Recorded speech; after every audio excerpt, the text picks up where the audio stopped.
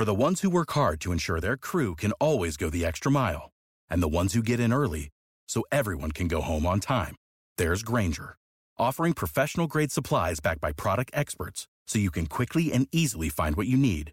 Plus, you can count on access to a committed team ready to go the extra mile for you. Call, click Grainger.com, or just stop by. Grainger, for the ones who get it done.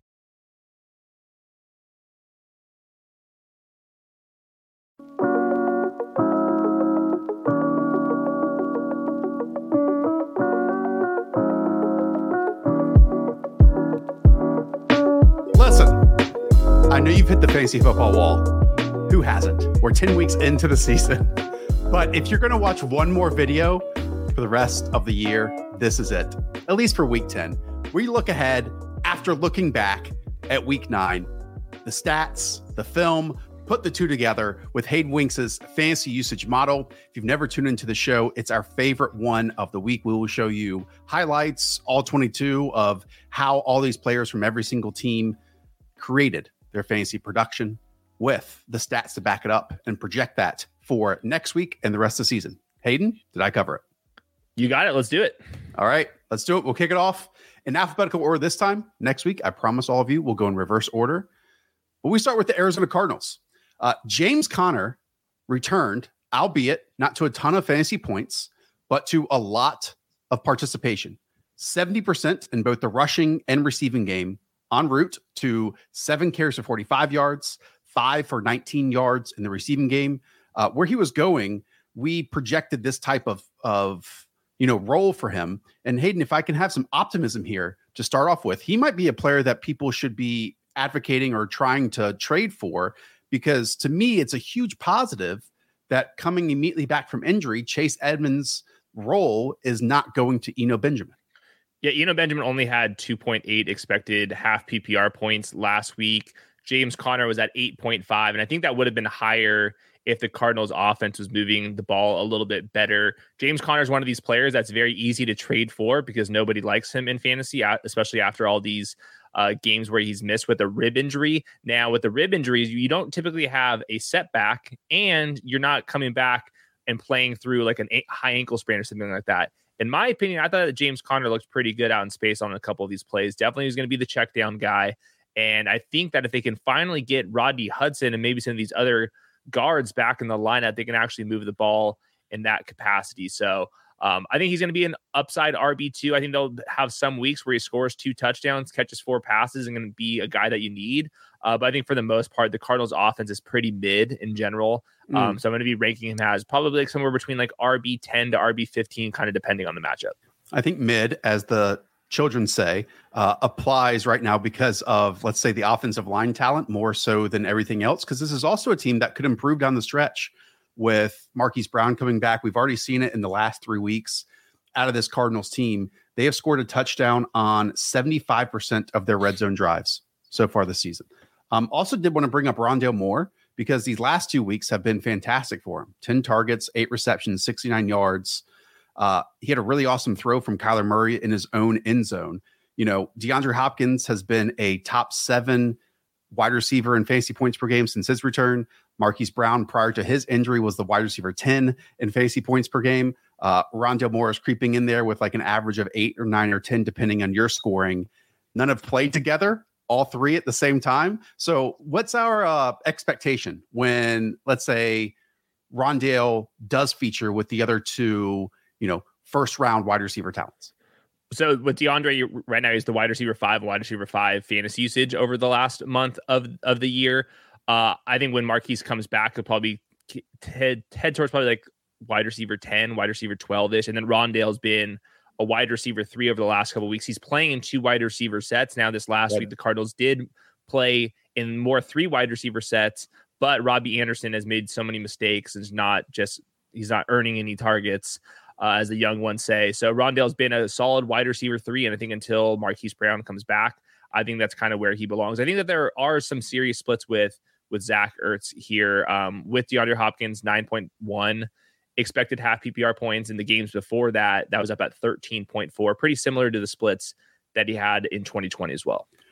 He is leading the NFL, Zach Ertz is, in targets of his team's percentage inside the 10-yard line this season across the league at 43.5%, scored 4 touchdowns. And that won't hold. 5 receptions. That will not hold. Yeah, just quickly on Rondale Moore, there's a huge difference, albeit it's not Christian Kirk's role from last year. I don't want people to get in their head because it's not a vertical slot. That's what Christian Kirk was. There's a massive change from, let's say, the 1.1 ADOT he had last year versus like the 4.5 ADOT that we've seen over these last 2 weeks, because you're transforming the targets that he gets at the line of scrimmage to ones that he's now, 5-yard stick routes from the slot over the middle of the field that he's maximizing against off coverage or, open spaces on the defense. And he's making 1 to 2 people miss. He did that against the Vikings. He did that this past weekend too. And that's how then you create big plays. So we're not seeing and a couple more downfield routes as well. So on some level, this is a much larger ceiling role from Rondale Moore compared to last year. But it's still not a traditional wide receiver stuff. It's this weird, no man's land that we're almost in with him. Among the wide receivers who qualified in my model, only Greg Dortch, his teammate, has a lower ADOT than Rondale Moore. But this is a different offense for Rondale. Only 14% of his targets have traveled more than 15 yards downfield. So it's still a Rondale Moore role, but it's at least a little one. It's a better one. It's better. For all of you, if you want to go back and watch the 2 games from last week or any Cardinals game in the future, just sitting in that 5-yard area that he just is right there for Kyler is making such a massive difference for the production that Rondale brings to the table. And I will say we've been pretty kind of skeptical about Rondale Moore in fantasy in the podcast for the last couple of years. I think rightfully so. At the same time, we've always thought that the kid can play. He is a dynamic after the catch guy. Whenever he gets the ball in his hands, he is a fun watch. So I'm happy for him right now. This is kind of the role that he belongs in. I do fear that it will be short-lived once Marquise Brown does come back. If it's your first time checking out this video each and every week, about 60% of you that watch it are not subscribed to the channel. I do not understand that. You should change that immediately, okay? Hit thumbs up, hit subscribe down below. We've got content nearly every single day of the week, including Thursday and Friday with our rankings and weekly preview show, as well as, a little show called Scheme with Josh McCown that we have every single Friday morning on this channel too. This week it's on Justin Fields, who we'll get to in a minute here. Atlanta Falcons. Another injured running back returned. That's Cordell Patterson. He went for 13 carries, 44 yards, and 2 scores. Tyler Algier, 10 carries, 99 yards with a long run of 44, which we didn't know Tyler had in his bag. And then Caleb Huntley still got 7 carries. So where are you at with CPAT, who prior to his injury was another one of these players who was top 10 at his position in points per game? I think this is more or less going to be kind of the workload that he's going to have, and he's going to have to be very efficient to pay off an wide or RB2 kind of price tag. But I think he's going to be good enough to do it. He looked awesome. He even had a 40-yard touchdown called back on a run as well. I think this was the first play of the game. Maybe CPAT lined up outside, got him going in space, and he always is doing second play, the explosive plays stuff. And then he ran. Probably the truck stick of the year for his other touchdown. Is the goal line back on this series. On this one, there was a couple passing plays, and they bring CPAC back in and finishes off with a score. I'm not sure if they'll keep Caleb Huntley involved in the mix, but I do think that Tyler Algier will be playing probably 40% of the snaps, a lot of them on third down passing situations, and CPAC's going to get all the fun stuff, and he has been efficient enough in this offense that is really multiple and a pretty fun offense to watch, and the Chargers could not, stop him. What's new? Yeah, this Falcons team and a few offenses across the league are able to, let's say, keep games close, because I would say offense in 2022 is different than previous seasons too, where you can average 33 carries per game, where Philadelphia is at 34, Chicago's at 36, Cleveland's at 33, the Giants are at 33, Tennessee's at 31, Baltimore's at 30. That's 7 teams of 30 plus carries in each game, when, just 2 years ago, this was virtually considered a passing league. I'm with you. If we look at a split backfield on other franchises, it's not something that we would necessarily want.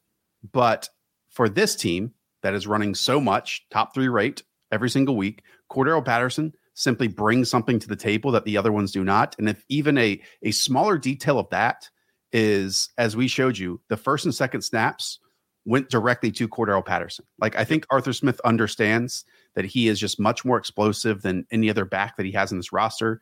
The other guys can make things happen when things are blocked up and, create the yards picked up for them. But CPAT has that added ability that no one else in the roster has of creating on his own. And I think that's really valuable moving forward. 12.6 expected half PPR points for CPAT. Just to go over Kyle Pitts and Drake London, these were prayer yards for Kyle Pitts. I want to make that absolutely clear. There was almost a near touchdown in the corner of the end zone. He had a drop. He had a couple ones where just Mariota was like scrambling out of the pocket, just hucks them deep. Those are prayer yards. Kyle Pitts is a boom bust, tight end one. It's not pretty. Drake London, I thought, did not have his best game. There's a couple of plays where he's kind of getting jammed up at the line of scrimmage. I think he needs to play a little more physical for somebody his size. Obviously got completely alphaed by Khalil Mack, who just stripped the ball from him. That was a pretty insane play.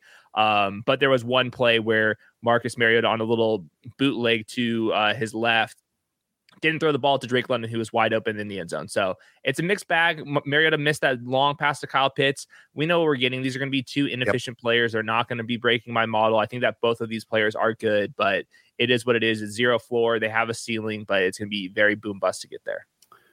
Panthers defense up next on Thursday Night Football, which had been high and low, depending on which week you look at them. And then right after that, Chicago Bears, a defense that traded away their two best players. Yes. I like it.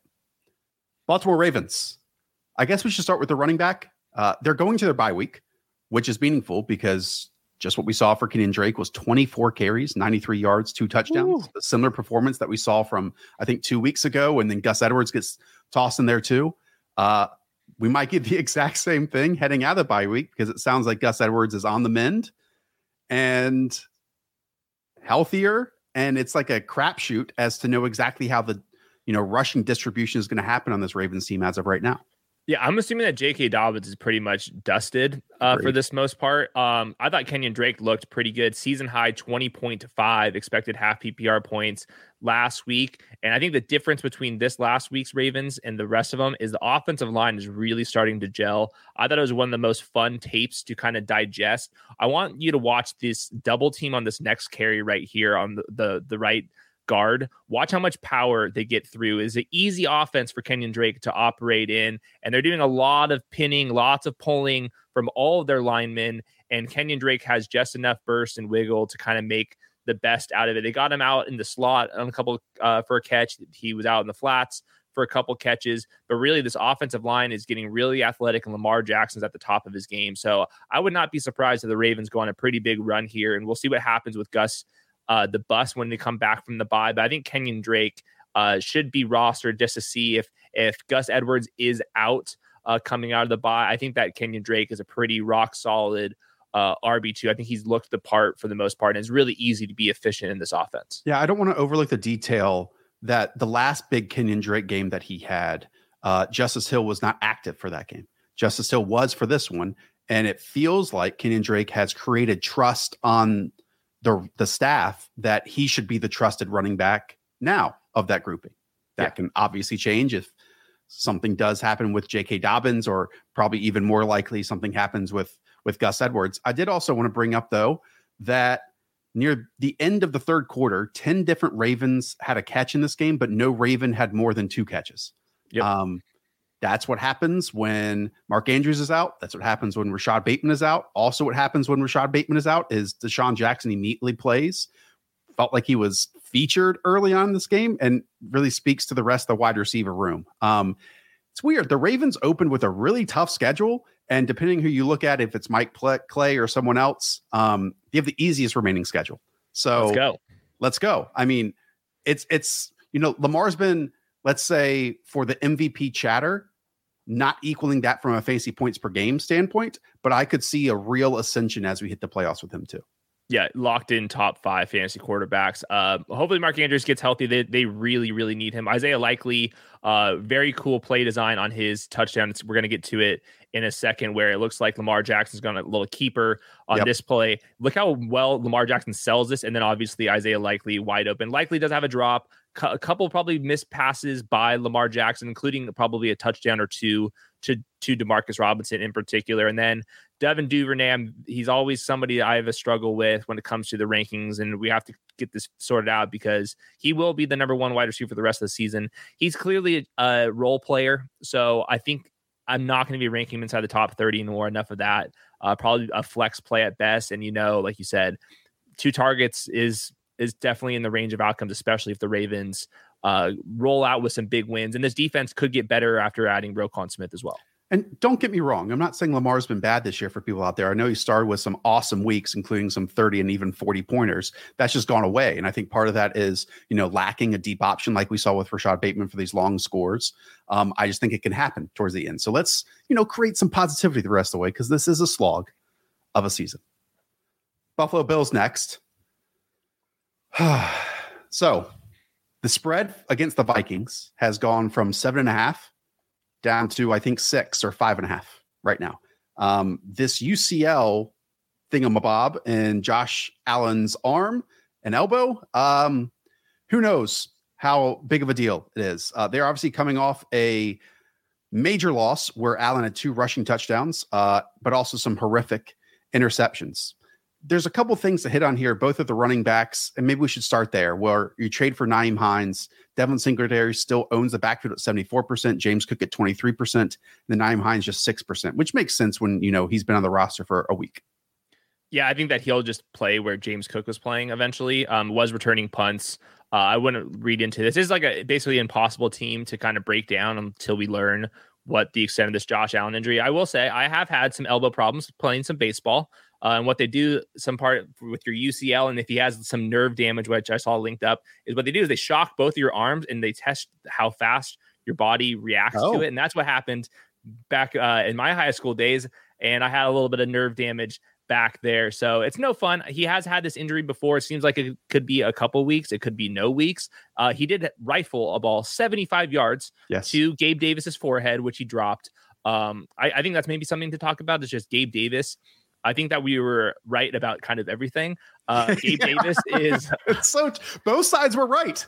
very limited, good player, not a great player, good with Josh Allen. His skill set matches up with Josh Allen, but he is going to struggle at times, and we have seen that pop up. But at the same exact time, we're trying to score fantasy points, not become scouts in the NFL. Gabe Davis is what he is. If Josh Allen's not in there, I do not think I would be playing for Case Keenum. Like, Case Keenum is not looking for the Gabe Davis type. Gabe Davis, broken plays, downfield and stuff. Josh Allen's the best at creating those. Almost a better and best ball player, some might say. Like, we had a 2-week sample of him with 240 yards combined and 3 touchdowns, followed by a 2-game span of just 68 yards combined. And that's what happens, when you catch 3 or 4 passes a week. Some go for long touchdowns when you have a crazy cannon of an arm at quarterback who creates plays out of structure. And then, when the big plays don't happen, then you're limited to about 33 yards per game. So I know I'm still playing Gabe Davis each week because exactly what you said, and hopefully I can fill in the quote unquote floor points everywhere else. Yep. Very simple. Let's go to the Carolina Panthers. Carolina Panthers, a team talking about not knowing the ups and the downs that you could get from them on a weekly basis. Since trading away, though, Robbie Anderson, Terrace Marshall's played 86%, 93%, and 92% of the snaps. Granted, this past weekend's 3 catches for 53 yards and a score happened when Baker Mayfield was out there. But in all of us searching in bye week hell for some players at the end of the bench, you can do worse than maybe a guy who's out there in 2 wide receiver sets, who's a second-year wide receiver who kind of feels like he's playing his best football in the league right now. My model says he's the wide receiver 44 over the last month in usage. He's the wide receiver 53 in actual production. Josh, will you recommend anybody to start Terrace Marshall next week? No, I will not. What are we but doing here? Okay.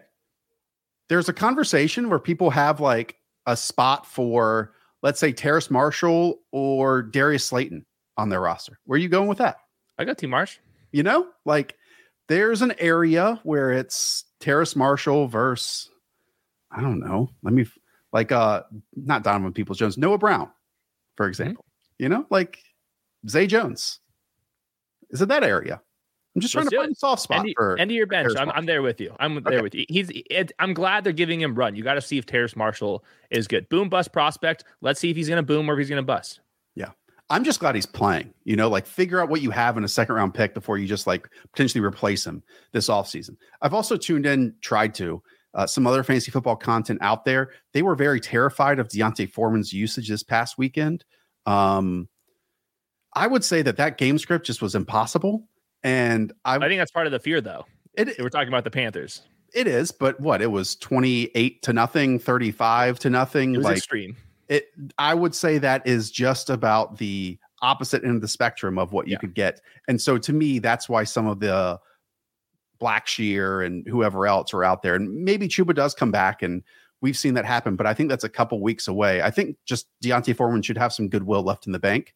And like the Panthers running game has been good because the offensive line is very good and the D'Onta creates on his own. So I don't want to give up on him per se, but sure, maybe a top 15 back in back-to-back weeks like he was, that is shooting over the moon because the Panthers just are bad.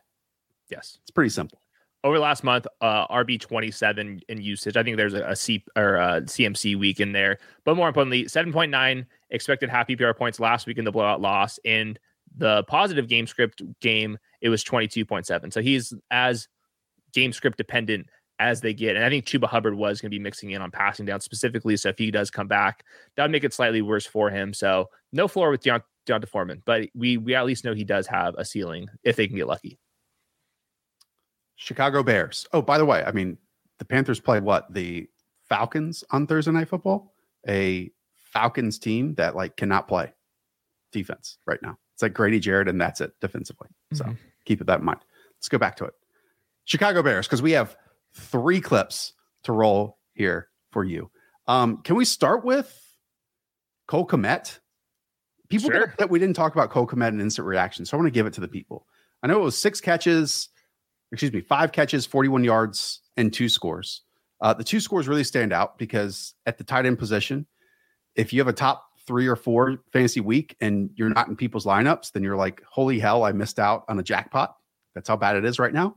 I will add, Cole Kmet has no games this season over 50 yards. Yeah. This is another one of those that, sure, these last 3 weeks or so is when the Bears passing game has kind of evolved into something that's somewhat stable, but it's not that Cole Kmet is out there racking them up, if you know what I mean. No, of course not. And there was so much rushing from Justin Fields that's where a lot of the explosives are coming in this offense. Justin Fields was pretty up and down as a passer. I think definitely more ups than downs. Cole Kmet, there's a seam route that he got overthrown, a seam stretching, had a couple, he had a QB sneak as well. They give him this end around. They're trying with the Cole Kmet stuff. Yeah. I think he's all right. I will say that the Bears offense improving at the same time where the defense is, they're basically half tanking. Half the roster's tanking. Half of the roster is not tanking. And that's, I think, probably the perfect way to kind of dial this thing up if you are the Bears. And that will help all of these players in fantasy. Even Darnell Mooney is kind of creeped up in the fantasy usage model just a tad. Cole Kmet, he's a tight end 19 over the last month in usage. He got lucky season high usage last week. I wouldn't be chasing this. I think that he's a tight end 2 streamer. I'm not going to get carried away. Love that. Okay, then let's bring up Chase Claypool and what he did in his debut there, because we brought up all the tape here. It was somewhat similar to maybe the best cases that we've seen in Pittsburgh too, where you have some manufactured touches, you've got some screens, and you've got some one-on-one releases against single high coverage and hoping for some vertical routes. I thought he got gypped on the non-pass interference at the end of the game too. I'm optimistic about this. I mean, he brings, I would say, a different frame to the table than obviously Darnell Mooney does. And we'll talk about this on Friday with McCown. I think there's still a lot that Justin Fields can improve on as purely a passer in terms of accuracy and placement. But with him just playing faster and better right now and more decisive, I think that there's, some room for us to expand into maybe some consistency here with multiple of these passing attack weapons, and namely Chase Claypool. He's given the Bears everything that you could have ever dreamed of with Velus Jones. It's going to be screen games. It's going to be end arounds. It's going to be go balls. He did have that defensive pass interference down the field. I'll take Darnell Mooney over Chase Claypool for the rest of the season. There was a lot of reps on this game. where the Dolphins are just lining up and playing man coverage and saying, I dare you guys. And the fact of the matter is Chase Claypool and Darnell Mooney are number 2s or number 3s in the league. And they're both limited, and the Bears will be drafting the true number 1 receiver this next off season. But Justin Fields was so incredible last week that it's hard not to be optimistic, at least just for his fantasy stock. Yeah. I mean, they certainly will not be drafting a quarterback in the first round. Justin Fields is sensational, man. He had 3 of the top 10 fastest ball carrier stats, according to Next Gen Stats, in week 10. That's a quarterback. Wow. That's a quarterback. Look, at the very least, this is the playmaking that we absolutely adore in fantasy football. It's the playmaking that makes it fun to watch on a weekly basis for, the Chicago Bears, or if you're just a third-party observer here. As you said, the defense is just trading away pieces in order to hopefully build up a roster. So for a guy who I would say the offense is still figuring out who they are, as we found out in, the bye week where they go and watch other quarterbacks, his ability to make things happen. And again, the decisiveness to do it now once he plants his back foot rather than trying to hold the ball for 5 or 6 seconds at times. It's really intriguing. And for the rest of the way, Justin Fields could be a staple, or should he be a staple of fantasy teams out there, Hayden? He's locked into the fantasy quarterback 1. Like there's no questions asked. I'd have to sit there and actually look at the schedules and all that stuff to figure out just how high up, but there is quarterback 1 overall in his range of outcomes every week at this point, just because of how much running he did. There was a play early on in the game that was really intriguing for me. Just him kind of feeling comfortable inside the pocket. Obviously most of these highlights are him running, and rightfully so, super rare ability.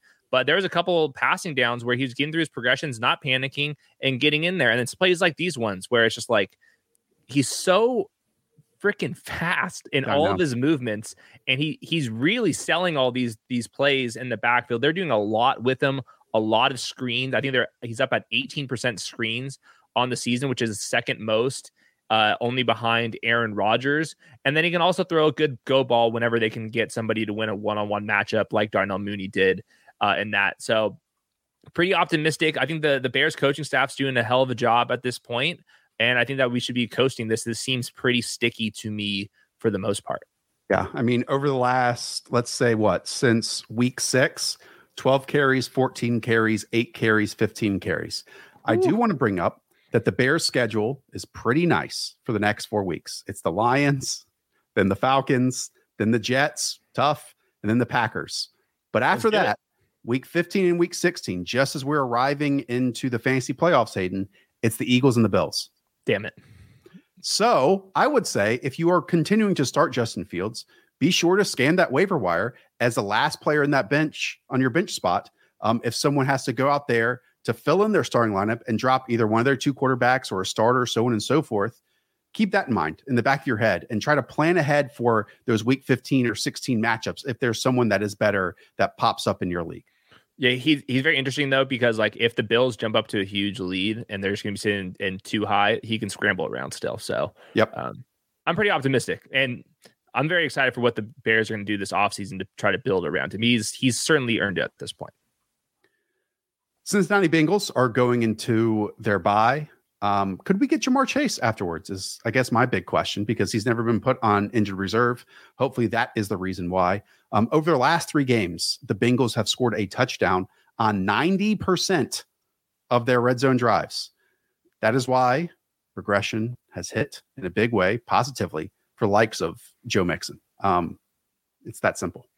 There will be econometrics professors talking about this Joe Mixon season and regression for decades. He had the worst over expectations according to my model before this week, and then obviously went to the moon. I believe he's the RB2 now in running back points this season. At the same time, it's been the worst run out ever for T. Higgins and Tyler Boyd. You would think that they would be going to the moon, and then they have a complete dud in the first week without Ja'Marr Chase, and then Joe Mixon has the game of his life, and they've kind of just been sitting there. So I'm with you. I think that Ja'Marr Chase is probably back within these next 2 weeks. Otherwise, they probably would have put him on injured reserve. So same as normal for all of them. Cleveland Browns, they are coming out of the bye to face the Miami Dolphins. The big news, at least I saw in the end of my benches, because I know I drafted him along with you, David Njoku. It sounds like he might be back here. Really? That at least he was listed as questionable. He's not on injured reserve. I don't know. Okay. Maybe my sleeper league or ESPN league or Yahoo or whatever these platforms are lied to me. But I would say if you're going out there, people had been starting David Njoku. He's a player to trade for, especially with the redacted quarterback potentially coming back. Who knows if that's going to fare. But David Njoku, along with Amari Cooper, are like the two core pieces in this passing game. Yeah, I think whenever he's playing, he's like a top 5 option. Like, just start looking at the players. Like Tyler Higbee's falling off a cliff. We know what Kyle Pitts is. Like, he would be certainly in that mix. Amari Cooper remains underrated. The wide receiver 12 on wide receiver 22 fantasy usage over the last month of the season. It's pretty straightforward offense. You can only start Amari Cooper, David Njoku when he's healthy, and then Nick Chubb. Kareem Hunt has not been as efficient and hasn't been getting as much workload either. Yeah, very quietly, David Njoku has been the tight end 8 in fantasy points per game this season. Okay. Dallas Cowboys up next. Another team that is coming out of their bye week. Face the Green Bay Packers, a Packers team that is now going to be without Rashawn Gary, just missed Devondre Campbell as well. I think everyone's focus is going to remain on Tony Pollard because of the usage we saw before the bye week. A quote from running backs coach Skip Peete: Tony Pollard played a total of 30 plays, and I think that's his max as far as total play count, because then the juice doesn't become the same, and he's not as quick, he's not as fast. I know people are going to laugh and snicker at that, but I think there's some truth there where they believe if Tony Pollard might not have the ability, if he plays 40 snaps, to take one to the house like he does when he's on his 22nd snap or his 17th snap. Because creating the explosive plays and the big plays has been the core element, as we just saw, of Tony Pollard's game for a very long time, taking short runs to 20, 30, 40-yard gains as well. It's hard to stay on the field for back-to-back plays when you're winded from running 40 yards downfield. I hear you though, and it's the Cowboys believe it. They even with Tony Pollard, that huge game, he played like half the snap. So I believe what they're saying. They've told us this with their actions for a long time. So we'll see if Zeke's healthy coming out of the bye. I do want to note maybe Dalton Schultz is somebody that probably is going to have a better second half of the year. Dak Prescott's healthy, looks fine back there.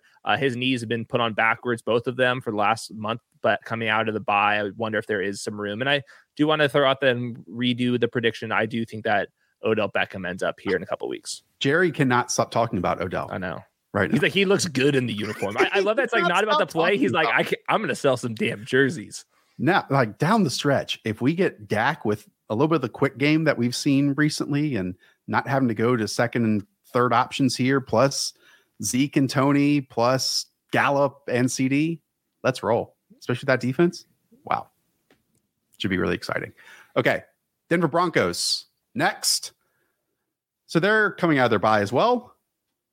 Let me throw some numbers at you. Last 4 games with Russell Wilson. Jerry Jeudy, 27 targets, 16 catches, 223 yards, 2 scores. On the opposite end, Courtland Sutton.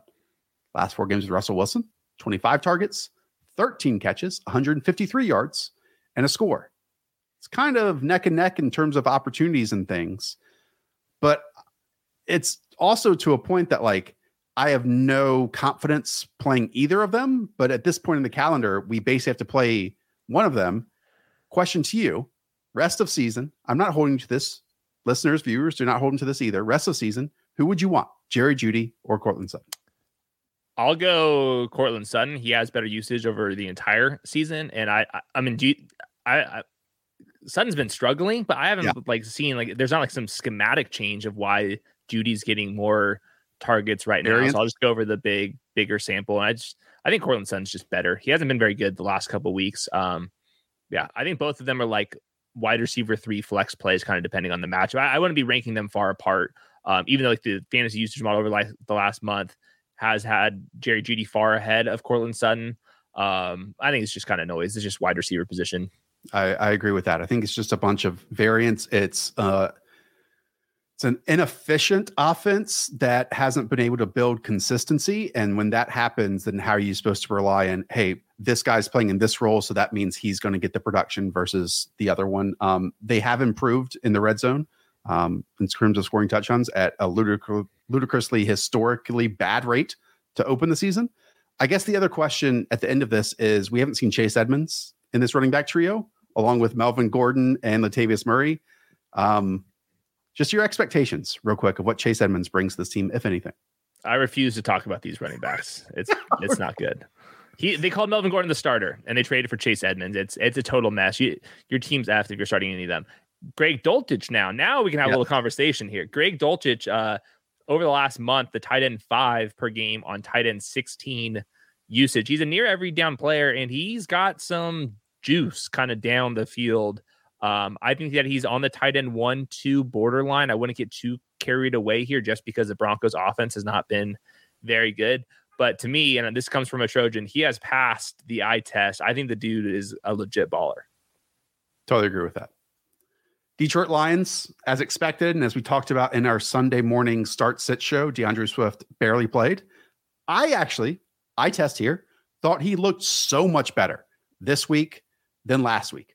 And that's extremely important because where the Lions are win-loss record-wise right now, and especially when Dan Campbell comes out earlier this week and says, quote, we'll see what he looks like Wednesday and Thursday. And if he feels a little bit better than he did last week, then yeah, he's going to get more of a load. I think it's looking pretty encouraging. That's about as positive of a note that we've seen DeAndre Swift for in a while. I thought he was extremely hobbled coming back from that bye and coming off that injury. And again, I know it was like 10 snaps last week, but he did seem to have some ability to stride out and create separation from the other linebackers and cornerbacks versus what we didn't see the week before. Yeah, I'll be waiting for injury reports to kind of figure out where I'm going to be ranking DeAndre Swift. This is like a very hard situation to kind of figure out. The backup tight ends came in there, did some damage, but I'm still waiting for Amon-Ra St. Brown to really kind of get back here. I think that's kind of like the most intriguing name for fantasy with the Lions, in my opinion. He just didn't have like the greatest game. The offense was kind of whatever, and they really ran the ball with Jamal Williams. Yeah, I mean, again, over the last 4 weeks, the Lions have put up 0 points, 6 points, 27 points, and then 15 points this past weekend.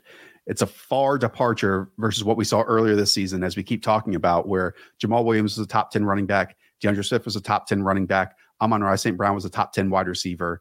I don't know if we're ever going to get back to those heights.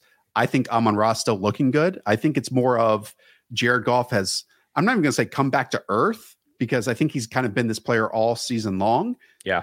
It's just not the ceiling of the team. The ceiling of the offense isn't as there as it was earlier this year. Yeah, their defense is still so bad that I still can't see them get into a couple weird shootouts down the stretch. Jamal Williams, and we're going to be talking about top 10 in advance rates in Best Ball Mania 3. Jamal Williams is a lock to be in that. There's nobody being drafted as late as where he was, scoring as many points as that man. And we should give him, I think we should get every team about 10 more points just for his dance moves. High value touches, the name of the game. Like when you know the guy is going to get red zone and end zone inside the 5-yard line opportunities, it's a huge win. The Lions do have like the Bears coming up, the Giants right after that. So we'll see. Maybe the Lions can be spicy once again this season. All right. Next up, Green Bay Packers. So there's a lot of concern on Sunday that Aaron Jones was not well. It does seem like he is fine now. X-rays came back negative, and in fact, immediately after the game, Aaron Jones said, quote, "It was frustrating because I felt like I could have went back in, but they were being smart. I definitely respect them because after I stopped moving around and I sat still for a while, it kind of got sore. I respect them." Have you ever had a high ankle sprain or anything like that? Played a little basketball? They are terrible injuries, man. But are you just like revealing your entire injury history here with us today? Is this what it is? I have a long one. I got a violation nicked up all the time. I will say the injury that sounds like a joke, but is actually super serious is turf toe. Turf toe sucks. Yeah. What were you playing to get turf toe? Like lax? Intramural flag football in college. There we go. There it is. There it is. Yeah, we'll see what happens with AJ Dillon. He did have 13.0 expected half PPR points with Aaron Jones leaving. So it's just too early in the week to kind of figure out that. Christian Watson, same thing. He didn't have a concussion, but they kept him out because of his concussion history. He should be back this week. Allen Lazard's just the guy. Like, yep. He's underrated too. I think it highlights who the Packers are in 2022, that Allen Lazard is the guy. But rather than make that a joke and laugh at it, we should respect it and move forward with Allen Lazard in your flex or wide receiver 3 spots for the rest of the season? Higher for me right now. Over the last month, he's the wide receiver 13 on wide receiver 12 usage. Over the course of the season in his healthy games, he's averaged 12.5 half PPR points. That's pretty good. And I can see this getting just better. So if Aaron Jones misses some time here, like this is going to be the Allen Lazard show. Put a little respect on him. They're getting him in the screen game and some downfield shots. He's not a perfect player. No one's selling that. But the fact that he's like not a starter player, like all the narratives that we had before the season, he's eclipsed that. It's silly stuff. Jeff Okudah on like a 3rd and 10 did his 2-hand punch for Christian Watson. The rest of the wide receivers are about 5 to 8 yards down the field, and Christian Watson was still stuck at the line of scrimmage. Downside to all this, next up for the Packers is the Dallas Cowboys coming out of their bye with that loaded defensive front. So that could be danger territory here. Yeah. Sammy Watkins is so toast. Dude. So toast. He was last year. Houston Texans. Dameon Pierce is electric. My only real point here about the Texans, since they played, it feels like forever ago, I'm really curious how the Brandon Cooks dynamic plays out for the rest of the season, where he set out for quote unquote personal reasons on Thursday against the Eagles, but it was because he wanted to get traded, maybe even let go. And they're like, you're our only guy who can catch balls. When he's been out there's been moments where we've seen wide receiver 3, wide receiver 2 possibilities from him, but like it's, again, to use this word, a dynamic where we might not know how much he is going to be utilized, if at all active, moving forward either. I have no idea with if Cooks is going to come to the building. I'm guessing he is. Nico Collins been banged up. He has not been very good this year, and probably a little bit on his own right, but a lot of this is on Davis Mills. It's basically Dameon Pierce or bust. In his 6 games as a near every down player, he's averaged 16.4 expected half PPR points, and he's good at the game. Another win for watch the tape in college. True. A lot of teams are trying to be as bad as Houston Texans this season. I don't know if anyone is going to be as bad as the Houston Texans this season. They need Jack Easter to be back. They don't. Okay. Let's now go to the Indianapolis Colts. Let me find there. Oh boy. Let's talk about the Indianapolis Colts here. Okay. ESPN analyst Jeff Saturday named interim head coach. Former longtime center for Peyton Manning, former center for Aaron Rodgers, the Green Bay Packers. Your thoughts? This is some bullshit. Like, imagine being a coach on that staff, and then this happens, and like, this could be a stone cold disaster. They are clearly tanking. Sam Ehlinger was a total mess. Immediately, I'm not even sure how much tape Jeff Saturday has been grinding. One of his first decisions that Sam Ehlinger is going to be the starting quarterback. They don't have a single person on their staff right now that's called NFL play, so they're bringing up this 30-year-old to do that. Zach Kiefer, everyone like Albert Breer, they keep mentioning that everyone inside the building is super tilted about this. They want Matt Ryan back in there. I think you make an argument that Nick Foles should get back in there. It's a total mess. This is pretty disappointing. Irsay he's just tilting and making every decision.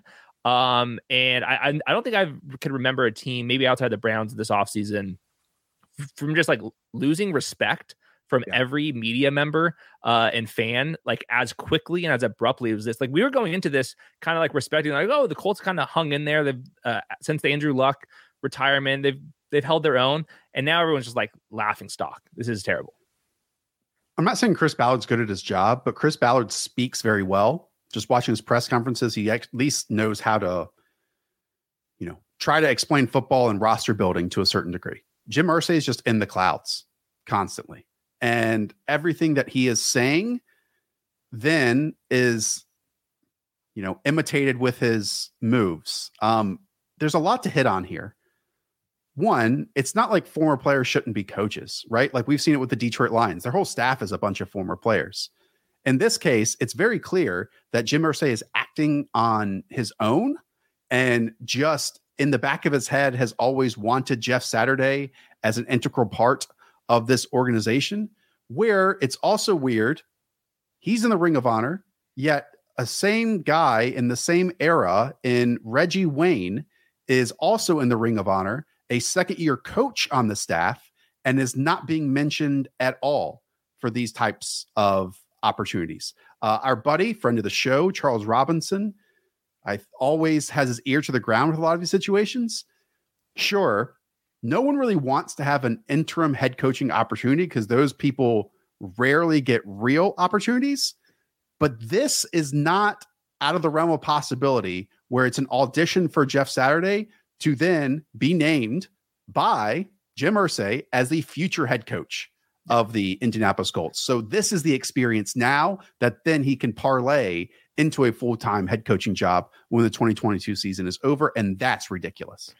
Yeah. I'm like questioning if like Irsay like woke up hungover. Like, I don't know what happened at the damn press conference. He lost his mind. There was a couple of quotes from Jeff Saturday. He said that he was shocked would be an understatement when he was saying how he got this job. And then he also asked Irsay, why am I a candidate for this? I thought this was like a Mad Libs SNL skit on some of these quotes they had. I mean, even Chris Ballard, who like for the most part, I think it's a decent GM. He was talking about like, oh, you guys were blaming me for not getting enough wideouts, and now our offensive line is a disaster, even though that they're fourth in spending with us offensive line. And he's been around this organization where he's made all the moves. And by the way, you spent second round picks on your wide receivers, not first round picks. It's been your quarterback decision making right now. And there's like, Irsay was saying that this is like the Bruce Arians when they made him the interim coach, but Bruce Arians was coaching for like 2 decades. Jeff Saturday this is completely different. This is like really unfair. Like they have Gus Bradley, John Fox, like you said, Reggie Wayne's the same type of narrative. If you want to go down this play, this is just a owner losing his mind. Yeah. The new play caller, Parks Frazier, 30 years old, was hired in 2018 by Frank Reich to be his personal assistant. So this is quite a leap moving forward. His officiant. Correct. See that? Yeah. Correct. To actually the former Panthers media personality in Caroline Can, I believe her name was, who used to work for the Colts as well. Okay, let's try to compartmentalize this madness and chaos. I like NFL chaos. This just seems unfair, to be honest, to not only minority coaches, but also just the rest of the coaching, if I can use this word, fraternity across the league that have put in hard work and everything for something like this to happen. I do want to bring up, since we are getting a play caller that we have no idea how it is going to happen, what do we think this means? Obviously, Sam Ehlinger freaking sucks. He should not start another game after last week. But like for Jonathan Taylor, I could see it going 2 ways here with Jonathan Taylor. Either they run him into the ground this season coming off injury, or they barely utilize him and really save him for 2023. I think they're going to save him. Why would you play Jonathan Taylor on an ankle sprain? But if Irsay's like, hey, we need to be competitive as much as possible, you have to run Jonathan Taylor. He is the face of this team. They saw what tanking can do when they got Andrew Luck, and like that went well until he retired. Like I think that they're trying to tank, and that's exactly what they're doing here. And they are going to stick with Jeff Saturday after this season. There's no calling plays for Sam Ehlinger. He's bad. It's bad. Michael Pittman, it's as bad as you can possibly imagine. The splits are already getting huge. He's getting Jake London. Yeah, he's like a flex play at this point. Super sad. I do want to make like a little bit of difference here. Doing this type of hire in the off season, at least I can understand it. You have an entire off season to get your coaching staff together. Right. You have buy-in with the team. How do you go in there without knowing anybody in this building and start bossing them around halfway through the season? I think it's a totally different thing going from the off season versus it's week 10. Yeah. To that point, you have time to prepare. Jim Irsay going from, hey, we need to bench Matt Ryan, which, by the way, Zach Kiefer mentioned that they were plenty of roster mates who didn't agree with that decision. You could probably point to, let's say, Stephon Gilmore, who one last run trying to sign there, maybe DeForest Buckner, who's one of the best defensive players in the league, so on and so forth. Didn't agree with that. So that's already upsetting. Then you go out and fire Marcus Brady, who, if was not fired, probably would be the opportunity or get the opportunity here to be at least the play caller. And now getting rid of Frank Reich. It's a disaster. It's one of the weirdest storylines, let's say, the last 2 decades. from at least what I can remember since I've been conscious of football. And again, don't want to overlook the fact that Charles Robinson very much has his ears to the ground, is mentioning that this might be a play for 2023. And if that's the case, then getting around the Rooney Rule in this dynamic, pathetic. It's not cool. Real pathetic. Okay. Let's go to the Jacksonville Jaguars. Look, Travis Etienne, hands up, one of my biggest misses of this fantasy preseason. Not that I didn't think he was explosive or was going to have a role here in this offense. Definitely thought so. Didn't love that third round draft capital that he was costing people, but how they are utilizing him now, it has equaled the most carries of 25 plus yards in the league this season at 6. And he immediately graduated from only maxing out at 16 touches per game to up to like 23, 25 per game. I wouldn't be shocked if they sprinkle in J. Michael Hasty a little bit more. But again, I think that they are relying on his speed and the dynamic that he brings to the table because they have no one else on offense that is able to create that on their own. Yeah, season high 22.7 expected half PPR points last week. He's been at least at 16.8 in all the games with James Robinson not in there. So yeah, he's been fantastic. And I'm hoping like once it really gets back, this is gonna be one of the fastest offenses in the league. You're hoping that they can kind of turn into like a version of the Miami Dolphins in general. Christian Kirk was the other one I wanted to throw out here. Over the last month, the wide receiver 19 on wide receiver 25 fantasy usage. That's basically on par with kind of his season long expectations. It's been up and down for him. I think he's just one of these players he's not good enough to be consistent every single week, but I think at the end of the season, he'll be the wide receiver 21 on the season. And that's probably where I should be ranking him. I'm also sick of the Trevor Lawrence discourse. If you do not appreciate Trevor Lawrence on a weekly basis, then I don't know if you're actually watching the games, to be honest with you. Like, sure, we can point to, they're almost like drops per se, the red zone interceptions and the turnovers. Like that has happened with him. And I'm not, overlooking those. But from all the difficult things that he is asked to do on a weekly basis, those are now being funneled into the mistakes in the red zone. He's doing everything else. That play that we just showed out of his own end zone with a free rusher bearing down on him, that can be a sack. It now turned into a 13-yard gain that he created on that positive play. This is a whole shot. That is an incredible throw here from Trevor Lawrence. He's 8th in EPA this season. It's not just watching the tape. It's aesthetically pleasing. He's legitimately good. Sure, we can take back 2 to 3 throws, and he's not Andrew Luck, and maybe that's the, unrealistic expectation that's being held above him. But I am still so in and have always been in on Trevor Lawrence that now, to me, both the metrics and the visuals match up and align next to each other. And I think we could really see some incredible trajectories for his career, hopefully in 2023, when some more juice is added to this wide receiver grouping, where everything isn't condensed within 20 yards of the offense. Yeah, I think he's gonna be great for fantasy next year. He's making some improvements. I think like the narrative thing is just like, what was your expectation of him? If he was the best quarterback prospect of all time, then you're like, what the hell? Why are these analysts talking him up? And then there's some people that call him a bust because of the numbers. I'm somewhere in the middle. I think he's going to have some MVP type of seasons. I don't think that he's like Aaron Rodgers or something like that. So I think we're mostly on the same page with him. One of my favorite things about him is he doesn't allow pressures to turn into sacks. Like there was a 3rd and 8, a blitz from the cornerback in a bunch set, and he runs it easily for a first down. Again, that 2nd and 11 in his own end zone, he avoids it. He dishes it to his left.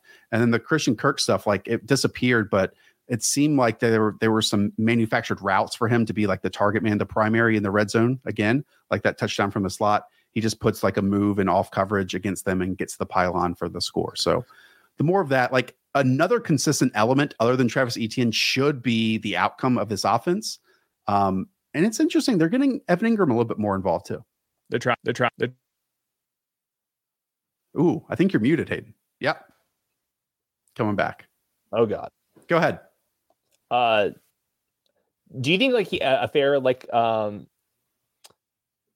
comparison would be like Justin Herbert without like the arm talent, like the special arm talent? Like he kind of plays kind of similarly. It's like I've heard Matt Ryan. I think that's a pretty good one.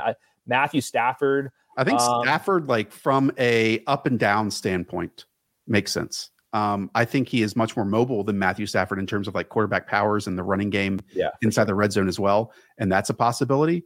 But let's not I'm not grouping him in with like Mahomes and Josh Allen per se. Like, hey, let's put him in the top of the B tier and let's roll moving forward. Yeah. Okay. Let's go to the Kansas City Chiefs up next. A team that we just saw on primetime. So the Titans are the best team at stopping the run, their previous opponent, but Kansas City running backs totaled 14 yards on 12 carries on Sunday night, while the quarterback was forced to attempt 46 passes from 10 yards and shorter. That's sick stuff when you think about how offenses are trying to generate yards this season. That's putting so much pressure on the quarterback. However, I will also add that comment is very much a Juju Smith-Schuster statement, because 68% of Juju's targets are 10 yards or less this season, and that equaled 12 targets, 10 receptions, and 88 yards on Sunday night. Fantasy usage model loves Juju Smith-Schuster. Over the last month, the wide receiver 4 and wide receiver 24 fantasy expected half PPR points. He's been great. The offense is kind of going right through him. They could not run on the Titans. I do want to bring this up real quick. Teams playing the Titans defense aren't even trying to run the ball. Pretty close to kind of how like the Buccaneers were last year. If you guys were with us last season, you can't run on the Titans, and you can't really just the Chiefs can't run the ball either. No, and to that point, Isaiah Pacheco had 22% of the snaps. Clyde Edwards-Helaire had 17%. And we're getting deep down into bad CEH territory because we were getting some really great touchdown luck to start the season. And if now he's even, let's say, in a positive or neutral game script, maybe 40% of the snaps, it's like no good things can come from that, really. CH, the RB 54 in usage, Pacheco, RB 70, McKinnon, RB 45 over last month.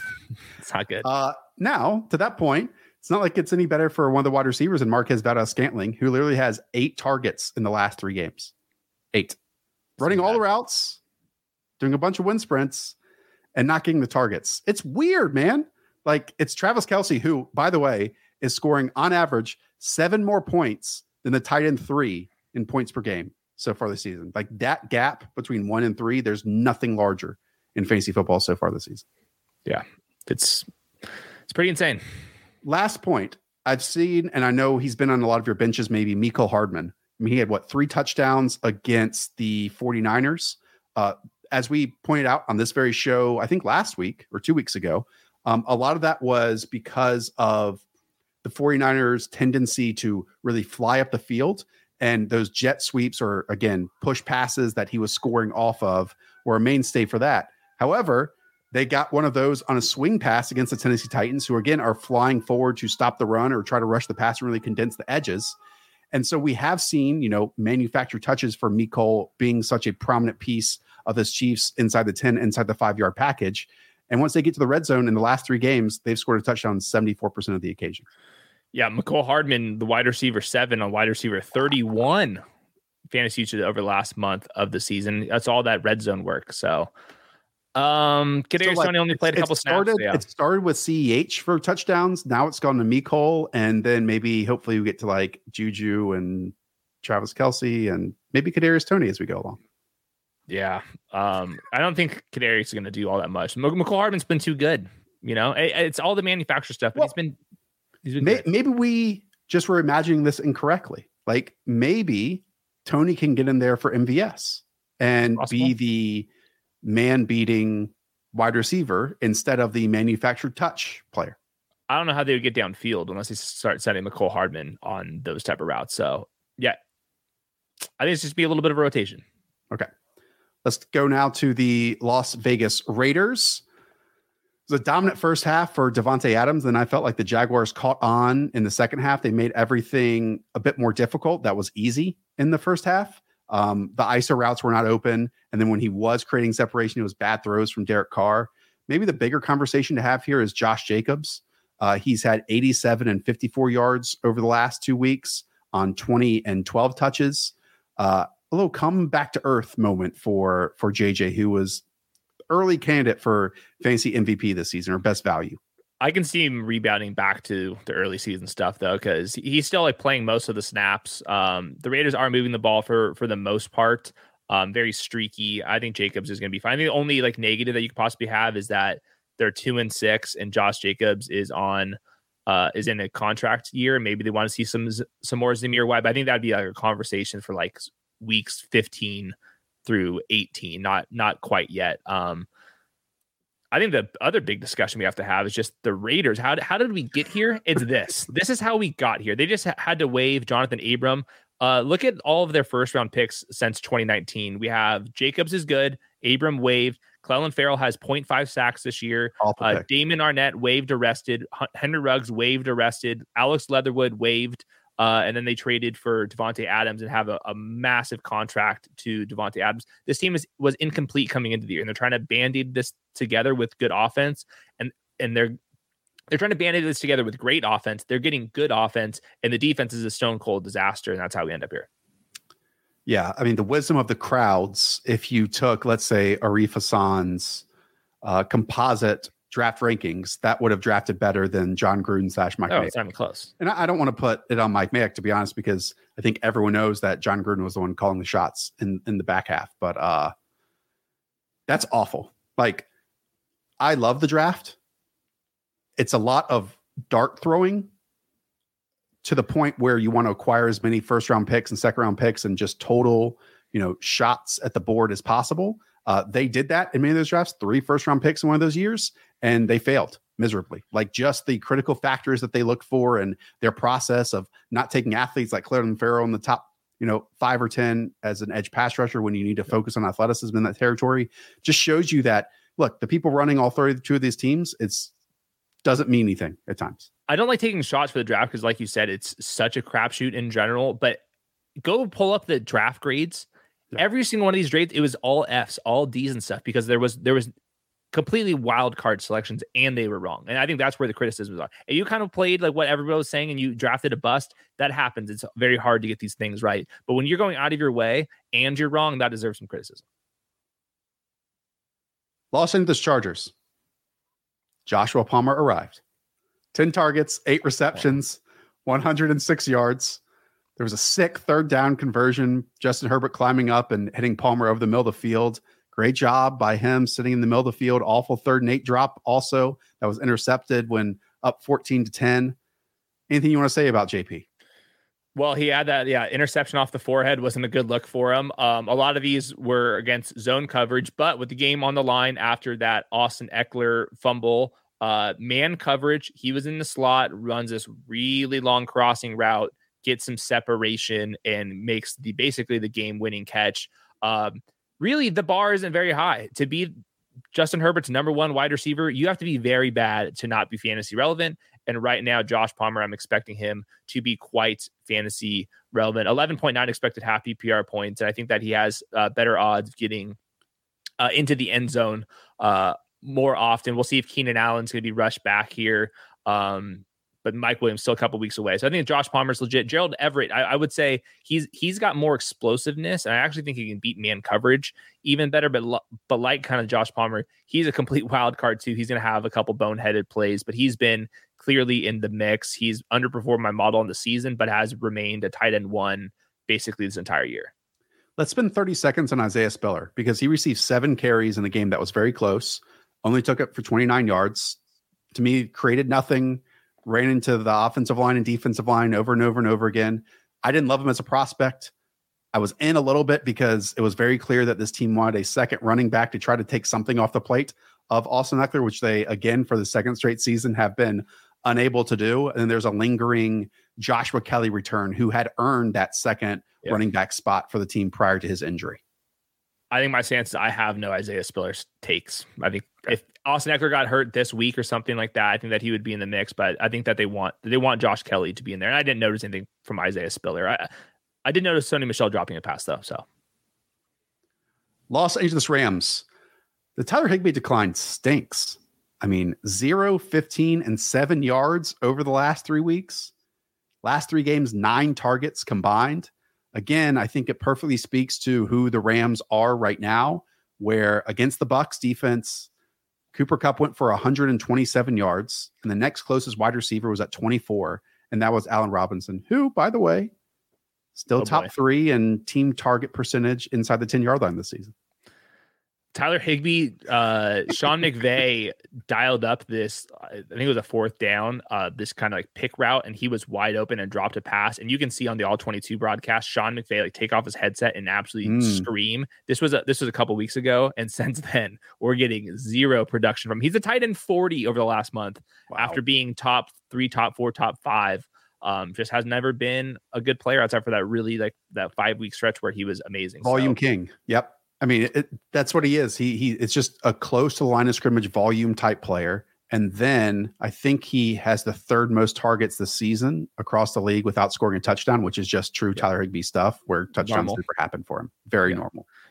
And he needs the design stuff. They like throw like little tight end screens or let him like kind of leak out. If McVay doesn't trust him there, what's the point? And he didn't run as many routes this last week. So officially it goes Cooper Kupp, and then maybe Allen Robinson if you're desperate, and then nobody else. Not a running back, nobody else for the Rams.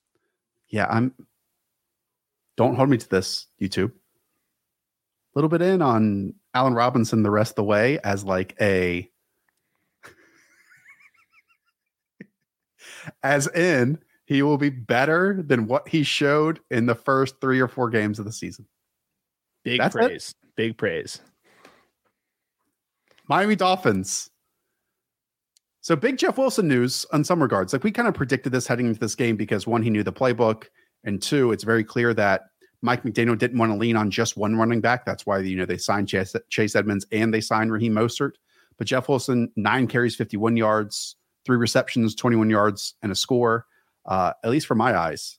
First touch, not until the second quarter. And then he finished it out in the fourth quarter as well. There was that little span after, Raheem Mostert kind of owned the first half in some ways. Yeah, Raheem Mostert had a dropped pass. Jeff Wilson had a good cutback.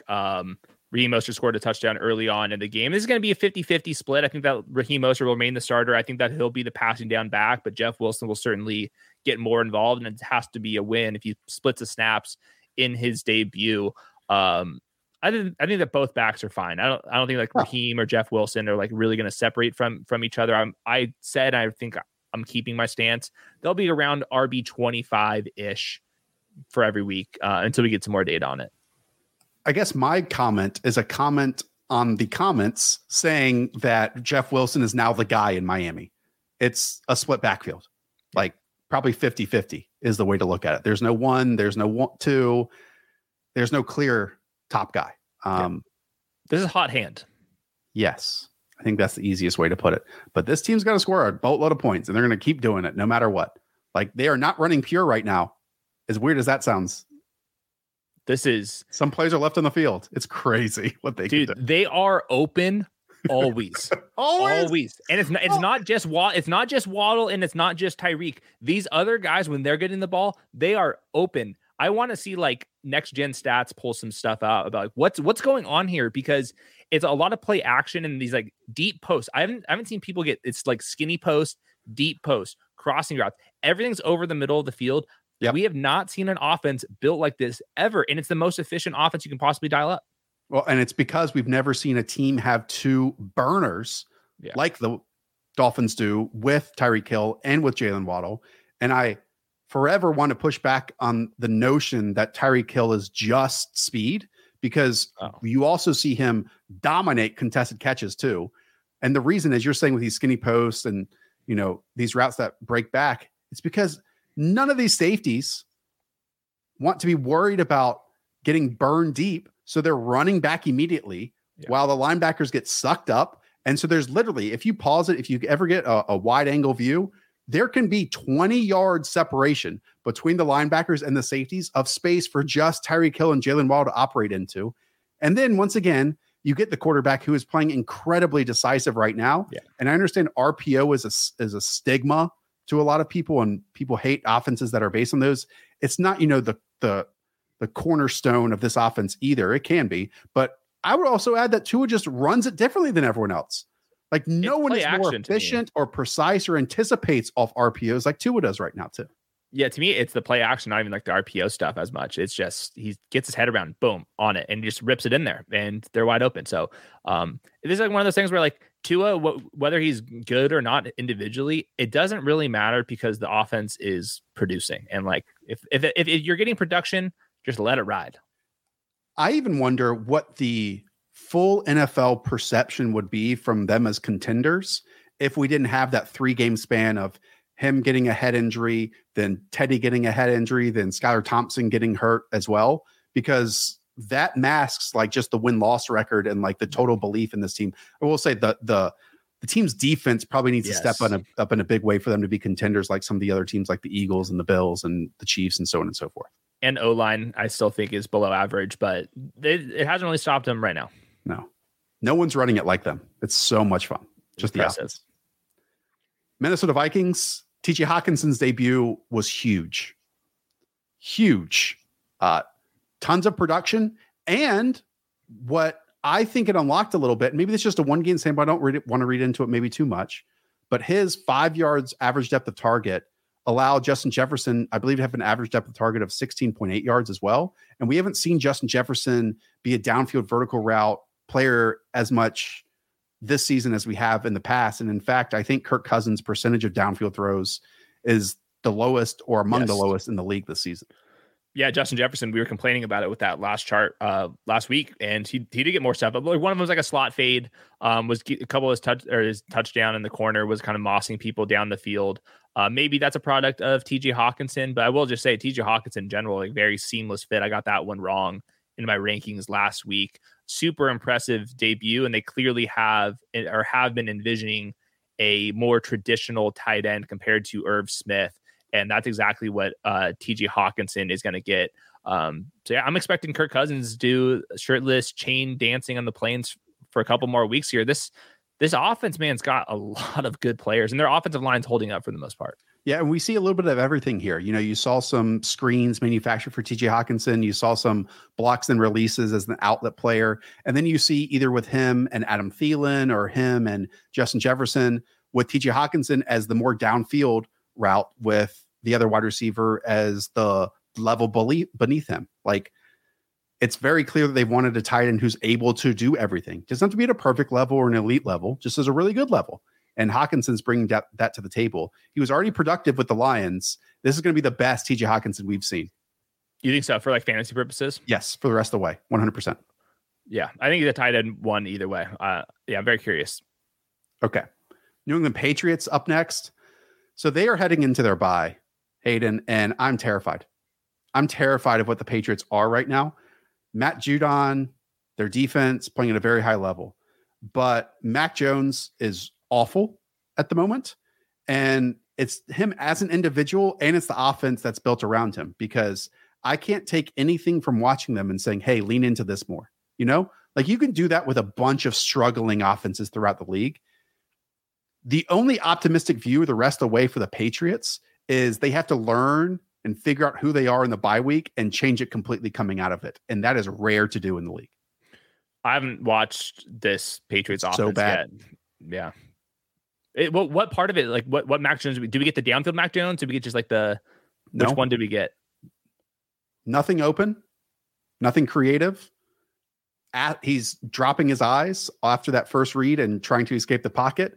And then when that doesn't happen, pressure is being allowed by the offensive line. It's so clear he doesn't trust anything at the moment. Yeah. And it's very clear that these individual skill players can't really get open in their routes either. Ramondre is the entire offense because he can, create on his own, and no one else can.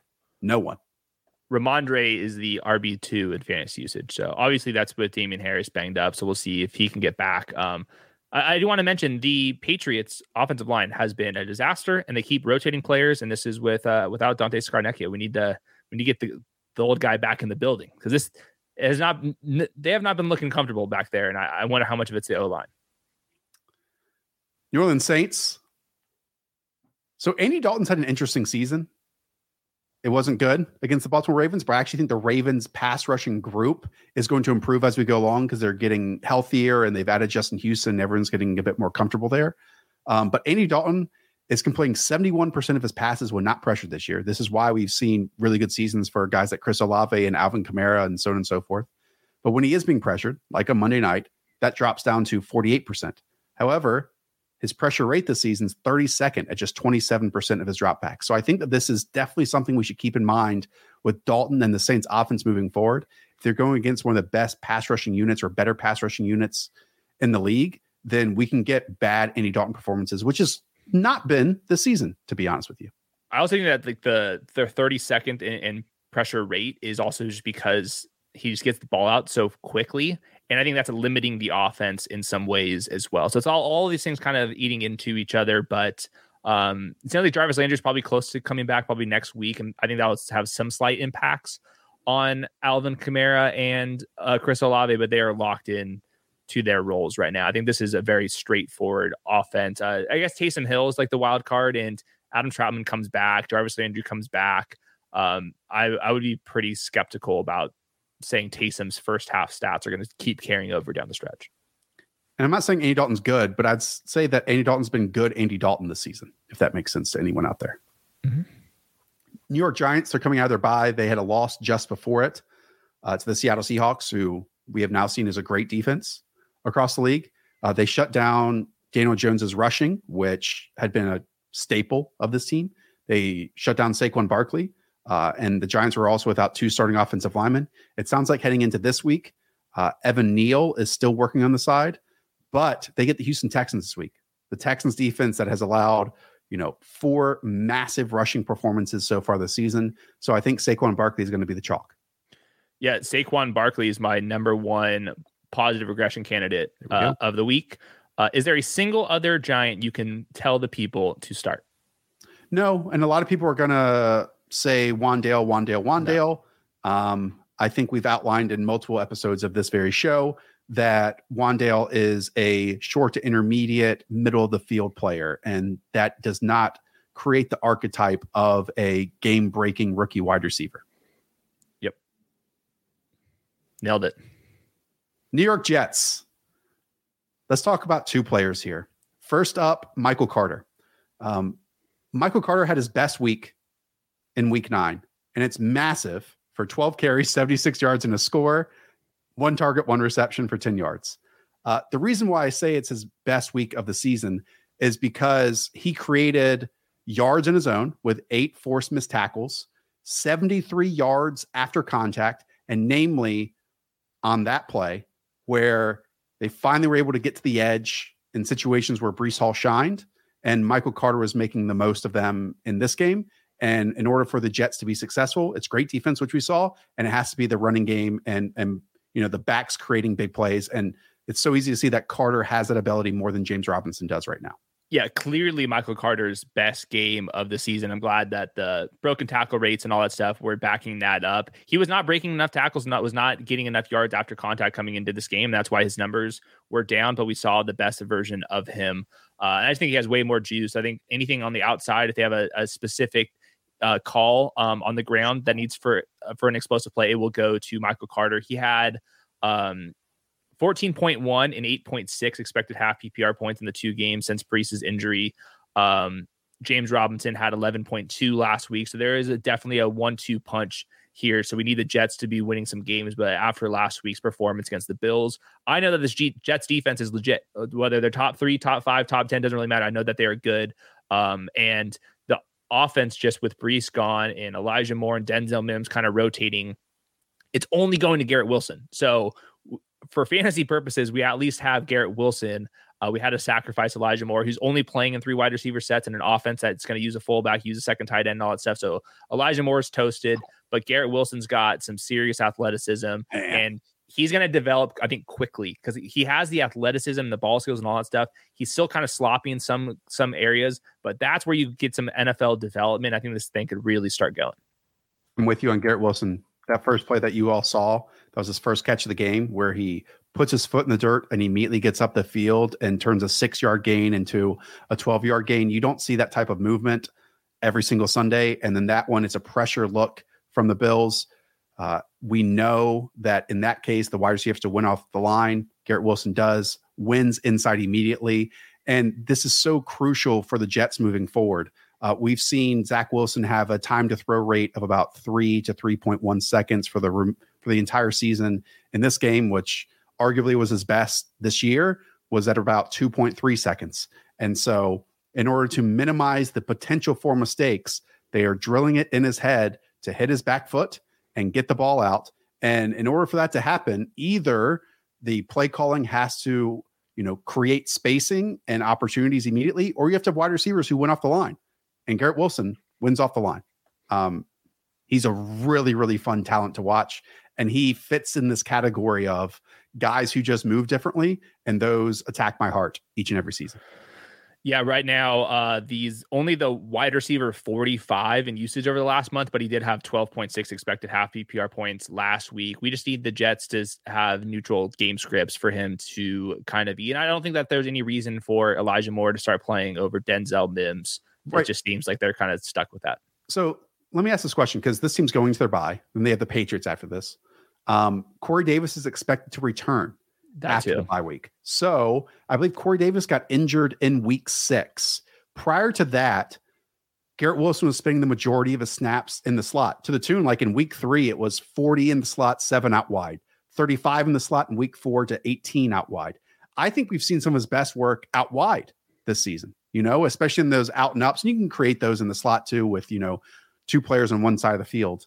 But it certainly doesn't feel like, and sure, we played a lot more snaps this past weekend in Elijah Moore. It doesn't feel like Elijah Moore is still in great standing on this team. So could we see, let's hypothesize, could we see the wide receiver room being Garrett Wilson, Corey Davis, and Denzel Mims instead of Garrett Wilson, Corey Davis, and Elijah Moore? And I think in that case, in the first one with Mims staying on the field, Garrett Wilson's natural spot is predominantly in the slot. Yeah, that's certainly possible. I think the problem though is just like the Jets standing in like fantasy usage right now. They are 6th worst over the last 4 weeks. So if you add Corey Davis back into the mix, so it's like a good conversation. Like with Garrett Wilson, we know he's good in Dynasty. Already do your victory laps. He's going to be good this year. The rest of the season, when Corey Davis gets back in the mix, I think that we have to keep him as like a wide receiver 3. But I'll take that, especially for where you're drafting him. Shout out to Ron. If you guys aren't subscribed to Ron's channel, go and do it. I want to mention this. Yeah, Ron is doing this damn right, doing it very well. Shout out to Ron. Shout out to Ron. Since you're here, Ron, I'll say it. After the bye weeks, I'm betting the Jets over the Patriots. I just believe in the structure and the stylings that the Jets have right now. And at the very least, if we can get away from the heroic style, the try to make a play when nothing is open style, which Zach did this past weekend, other than the fumble, to me, there's no doubt that the Patriots team is just better than the Jets at the moment. Excuse me, the Jets team is better than the Patriots at the moment. The Patriots just have nothing going offensively in consistency at all. There we go. All right. I will not be joining you on that for the record. That's why I was silent. Let's go to the Philadelphia Eagles. Dallas Goedert is tight end 3 this season. 9 targets, 8 receptions, 100 yards, and a score. The coolest thing to me about Dallas Goedert is that he can attack everywhere, and the Eagles allow him to attack everywhere. By that, I mean it can be short patterns. It can be those awesome tight end screens that we outlined with Josh McCown. And then against Houston, you see a bunch of these hole shots as well in the open areas of the field that are in the intermediate portions. And it's awesome to see from a tight end like this that didn't have the full-time role until last season. Yeah, he's really, really developed yards after the catch, contested catches, could block a little bit as well. He's just the all-around player. He's leading the league in EPA per target, not just tight ends. That's all players with at least 25 targets. He's been exceptional for them. So it's always the same thing. Like the Eagles have been passing the ball a little bit more than they were the last couple of weeks. Definitely last game included, but there's still probably only enough volume for 2 of the 3 superstars to eat. So one of them, there's a little bit lower floor versus some other players, but Dallas Goedert among tight ends, like you said, like it's hard not to rank him as a top 3 option. Yeah. Anything else you want to say about the Philadelphia Eagles? Because I mean, It's a team that not everyone can hit every single week, as we've seen with, you can't deny the individual talents of AJ Brown, Devontae Smith, Dallas Goedert, Miles Sanders, so on and so forth. I just love it that, look, they play who they play, who's in front of them. And if they get slowed down for a quarter or 2 quarters, then they are able to climb out of that and produce offense in a short amount of span that picks up a lot of consistency, because they have so many players that can, win after the catch and win in isolation, as well as a scheme that is so balanced to me. Yeah, I think the Eagles are really good. People are overthinking this team. I agree that they're overthinking them. Pittsburgh Steelers coming out of the bye week. My biggest question is Chase Claypool, because 462 snaps of his have disappeared. So are we going to get more 12 personnel with like Zach Gentry and then maybe Pat Freiermuth as a pseudo tight end / slot wide receiver? Or is Steven Sims going to be that motion jet sweep slot man that we've seen a little bit recently with him too? I don't think it's going to matter. This is all about George Pickens' post-bye rookie bump. This is the first post-bye rookie bump that I've actually been excited about this season. And if you guys aren't new, or if you guys are new to the channel, post-bye rookie bump means at the end of the year, these rookies typically have an uptick in usage, usually after their bye week, once these teams kind of figure out their pros and cons and they get the ball to some of their rookies. And we have it in 2 phases here. We have Kenny Pickett, hopefully could take a deep breath and learn some other things about the offense. Matt Canada hopefully can make some changes on his own right. And then they get rid of Chase Claypool. I mean, right now, where the Steelers have been in kind of wide receiver usage, I know they've been super inefficient, and this is kind of misleading, but they are like 7th or 8th in wide receiver usage over the last month of the season. You could potentially be cutting this down to primarily 2 options, because of those other names that you mentioned. I don't see them getting more than like 3-4 touches per game. San Francisco 49ers. Also coming out of the bye. We have an entire video from Maddie on the channel about CMC's impact on the offense and how he's being utilized differently than any other running back that we've seen in San Francisco. What stands out to me is last time we saw that against the Rams, there was no Deebo Samuel. And all of the receptions that Christian McCaffrey was getting early on in that game forced the linebackers up, and even the third safety and Taylor Rapp up and up. And that allowed for us to get George Kittle in the intermediate sections of the field. So finally, we get all of their playmakers out there, and I'm super excited to see what the 49ers might be rest of season.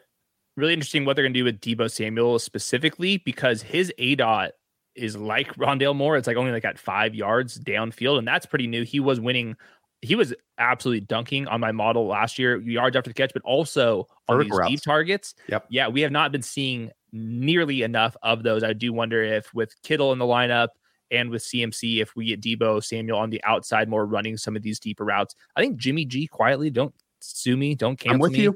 Middle QB2 rest of the way, like a mid-range QB2. I think that he's QB2 streamer. I think that if you are in super flex leagues, you should draft him. He could be good with the talent around him. You can make an argument that they're the best skill talent in the entire league.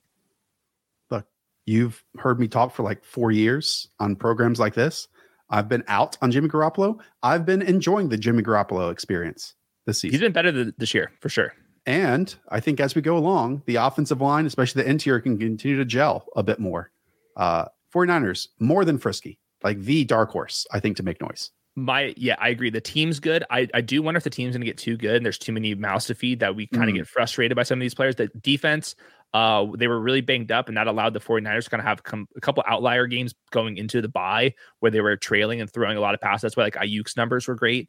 Deebo Samuel's gone. I do wonder, with the defense better, more mouths to feed, it's going to be very inconsistent production kind of from all of these pass catchers a little bit. Defense is a lot better. And defense, it's went down once the injuries hit and kind of not been as good.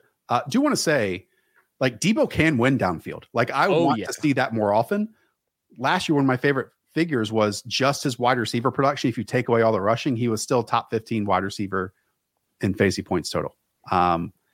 So more vertical Deebo can make this team even more exciting and open up even more space for everything else, especially with Jimmy. And I don't have the numbers to back this up, just eye test alone. Feels like he's testing outside a bit more often. I will say we have NFL playoffs best ball in the lobby, I would get some exposure to these 49ers. I think they're going to be very much in the mix down the stretch. We also have this Thursday night football, and I think we're in Munich this week. These are kind of a fun slate. It's 4-person drafts, and there's 4 teams, so each team gets a quarterback. Each team gets a legit tight end. There's lots of crazy stuff in the lobby. And then the other thing I want to mention with Battle Royale, our main slate, we've changed up the prize structure. First place is 35,000 instead of 50,000. We flattened this thing out. A lot of people have been asking for that, and we're gonna have a little bit less top-heavy prize structures in the Battle Royale streets. And it's a great game. Look at the small slates. Lots of great content. I'm going to be going on a show called Badge Bros. They're also on YouTube. They preview Battle Royale every single week. I'll be there on Thursday. Great game. Go play it. DFS. It's amazing. Link in the description down below. Yep. If you're going to play DFS this weekend, play Battle Royale instead. It's more fun. It's way more fun. Let's go to the Tampa Bay Buccaneers. First, Seattle Seahawks. Seattle, it's one of these teams that continues to win in that they create holes for themselves and they're good enough to pull themselves out of it, which might not have been the case with Geno Smith in the past. This is who he is in the present. And he's great under pressure now. You know, he's sticking in there and thriving and hitting the third, second, and these vertical shots to Tyler Lockett and DK Metcalf. Did want to bring this up for Kenneth Walker, 26 carries, 109 yards and 2 scores, 4 targets, 3 receptions, and 20 yards. I love this game from Kenneth Walker because it wasn't the home run swing that we had to see from him each and every week. Instead, it was a little chunk gains over and over and over again. So we've seen every single styling from KW3, and all that we get is just an awesome freaking football player. He's so strong too. Like that's like another underrated thing about him is like he's not 225 pounds, but he certainly runs like it. Great game. Only other note is Tyler Lockett is leading all players in completion percentage over expected on his targets at plus 15%. He's done this for like 5 straight years, and he's absolutely smashing. Again, one of the most underrated players in the league. I don't care about those videos where he's like not going after the catch. He's kind of sliding. I actually just love it. I'd rather have him healthy, and he's going to work. And unquestionably, Geno Smith's a top 10 NFL quarterback. You cannot argue it. This is the stickiest quarterback play in the damn league. For real. Seahawks have won 4 games in a row by at least 2 scores. Good. Look at that. What a team. Tampa Bay Buccaneers. Almost done with the show. Tampa Bay Bucks. Cade Otton. People want to know about Cade Otton. Okay. 6 targets, 5 receptions, 68 yards and a score. And people want to know because of just, how depressing the tight end position is. What's your read on Cade Otton? Because mine might be slightly different than yours. Well, it really depends when Cameron Brate returns, which could be this next week. Cade Otton in those games without Cameron Brate, 7.8 expected half PPR points. That makes him somewhere around the tight end 10 in usage. He had a season high last week at 12.2. I think that Cade Otton has shown me more as a receiver than he did as a prospect, where he was supposed to be kind of this run blocking type. And I think he's kind of underwhelmed as a run blocker. What's your thoughts on Cade Otton? That he's just not as involved as maybe his numbers make him out to be. Mm-hmm. He goes from 1 catch in the first quarter to not another catch until the fourth quarter. And like a lot of his big production, and sure, the Bucs overall weren't very productive throwing. And maybe it does say something that when they started throwing it to him, they were more productive at the end. But, it's a position that if you want to like make your home each and every week in lineups, like you have to be in like the flow and the rhythm of the offense. And it just felt weird to me that he goes from the first quarter to the fourth quarter with like absolutely nothing in between, even without, Cameron Brate on the field. But like, look, that seam that he hit, I do really like that he's fulfilling the seam stuff because that's where Gronk made his living over the last few years. And we haven't really seen that out of anyone consistently with Tom Brady. And maybe there's just some trust that's building there, but I would say that I'm not in fully on like full-time player Cade Otton to start in your leagues, but this could be something to come back to in a couple weeks. I think the upside is there.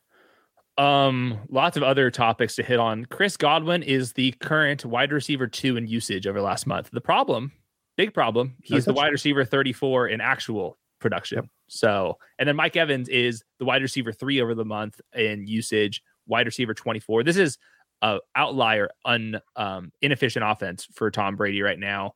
I saw a report, and I do really like this writer. Greg Auman's been covering Florida teams forever. He said in like a kind of predictions down the stretch, one of his 5 predictions is that Rachaad White is going to play more than Leonard Fournette. Now, will that be this week? I'm not sure, but we at least have a chance. We've talked about it. One, if Leonard Fournette, the reason he was playing was for pass pro, Rachaad White at points this season has been better in pass pro than Leonard Fournette. And just every time he touches the ball, there's more juice to it. I do remember, though, because I think it was a Nance and Romo game from this past weekend where sideline reporter said that Rachaad White basically took himself out and said, hey, the team needs you right now. Lenny, go back in there. Which is a weird dynamic. But the Bucs are just weird right now. And to your point, Chris Godwin, I think, has the second most targets this season without scoring a touchdown, other than Deontay Johnson. Have you noticed anything on film? No. Neither have I. It's what's so frustrating. It makes no sense. I would guess feels like he's in the exact same places, doing the exact same things. It's just like, you know what it is? My trusty inside the red zone numbers, Hayden. The Bucs are 3rd worst in the league this year in red zone touchdown rate. They're around the Pittsburgh Steelers, New England Patriots, Indianapolis Colts, and Denver Broncos at 44% in terms of their red zone drives ending in a touchdown this season. But to me, like the red zone stats can get pretty fluky. So I'm glad that you mentioned that. And that kind of explains why my model's been dunking on them. But I think that's going to self-correct to some extent here. I guess you can make a slight argument that is like yards after the catch skills haven't been all the way there for Chris Godwin, but I've seen him make plays like here and there. It's just, they've been just kind of sloppy. I don't know. I don't know if I should redact Chris Godwin because he's Chris Godwin. This makes no sense. Right. But this has been multiple weeks in a row, and obviously he's got the ACL injury, and the offense just doesn't look that great. So I don't know where to rank him next week. It's so long. It's such a long season. Think of how different through the first 3 weeks we thought about certain split backfields and dynamics, and then we might get a 3 or 4 game stretch of like a Rashad Penny-esque, campaign or performances. Maybe we get that from Chris Godwin down the stretch. Because and I'm not talking myself out of it. Like, of all the teams that are severely struggling across the league with losing records right now, the Bucs are the team to me that can right the ship and go on a winning streak. Yeah, I agree. Next week, you're ranking Chris Godwin for me. I refuse to do it. It's on you. We've gone from Marquise Goodwin to Chris Godwin. I mentioned those red zone numbers. It's even been worse over the last 3 weeks, just 33% for the Bucs too. So just need to flip it. Let's flip it. Tennessee Titans, just 2 more teams here. I want to talk about Malik Willis, even though he might not start. It's weird. It was first coined as like a illness for Ryan Tannehill why he didn't play, and obviously now it's more of an ankle. Malik Willis has a long way to go. This is the issue. And it wasn't just his first start or second start. It's also during his time at Liberty. As you can see here, pulling up passing charts from each of those. He just does not see the middle of the field. And that's a really big issue to play quarterback in the league. So I do think there is some, again, success in the ground game because of the gravity that he brings and the rushing ability that he brings, because he looks damn fast like he did in college. But he is, and it makes sense, he was a 3rd-round pick, not ready to be the NFL starter at this time and needs just a lot more development. Yeah, they're going back to Tannehill. Now, I will say the Titans are a kick your ass team, and I was super impressed with their defense. I've never seen corners and safeties be as aggressive as the Titans. I posted that clip of this meme of this guy smacking the shit out of some wide receiver. That's what it felt like in the pass game. In the run game, they absolutely demolished this team. Derrick Henry looks amazing. They don't have any wide receivers, and they can't pass the ball until Ryan Tannehill gets back. I think that what they were doing with this ankle is they didn't want to admit it was an ankle sprain initially. That's why they said it's an illness. So then teams would prepare for Ryan Tannehill, but they knew that it would be Malik Willis. These Vrabel guys are sneaky. We need Diana Rossini. We do. Get inside information for the people out there. All right, let's close with the Washington Commanders. God, I thought this was going to be a short episode. Curtis Samuel, 4 targets, 3 receptions, 65 yards and a score. I should have asked Weaves. Shout out to Weaves, who's cutting all the clips for us, to get the one with the referee falling down in the back half. I hope people have seen this up by now. I have nothing to say about the Commanders. I mean, it's just a miserable team for fantasy at this point, and you almost live and die by Taylor Heineke's if his gamesmanship is going to connect on plays or if he doesn't. And then if the contested catches that he throws up to Terry McLaurin or Curtis Samuel, the flip of a coin, if those hit or not. And like, that's what you're rolling. You're rolling, you're flipping coins and if this is going to be successful. Very fun offense with Taylor Heineke per Twitter. Yeah, it's an unserious organization. Is that how we're going to end it? Is just, I got to go to the gym. I got to get out of here. All right. That's going to do it. Thanks, everyone. Appreciate you, Kick and Trevor and Diggable and Angel and Scampers, as always, and El Nino. We'll be back here on Thursday. Rankings and tiers. Friday, 15 of our guys for week 10. And on Friday, Scheme with Josh McCown taking a look at Justin Fields and his ascension into Playmaker. Promo code the show, $100 deposit match. Good stuff. Let's do that. Be sure to tell one friend about the channel. One friend, all of you, challenging you. Send a text to your buddies. Invite them over. Up the villa. We'll talk to y'all soon. See ya.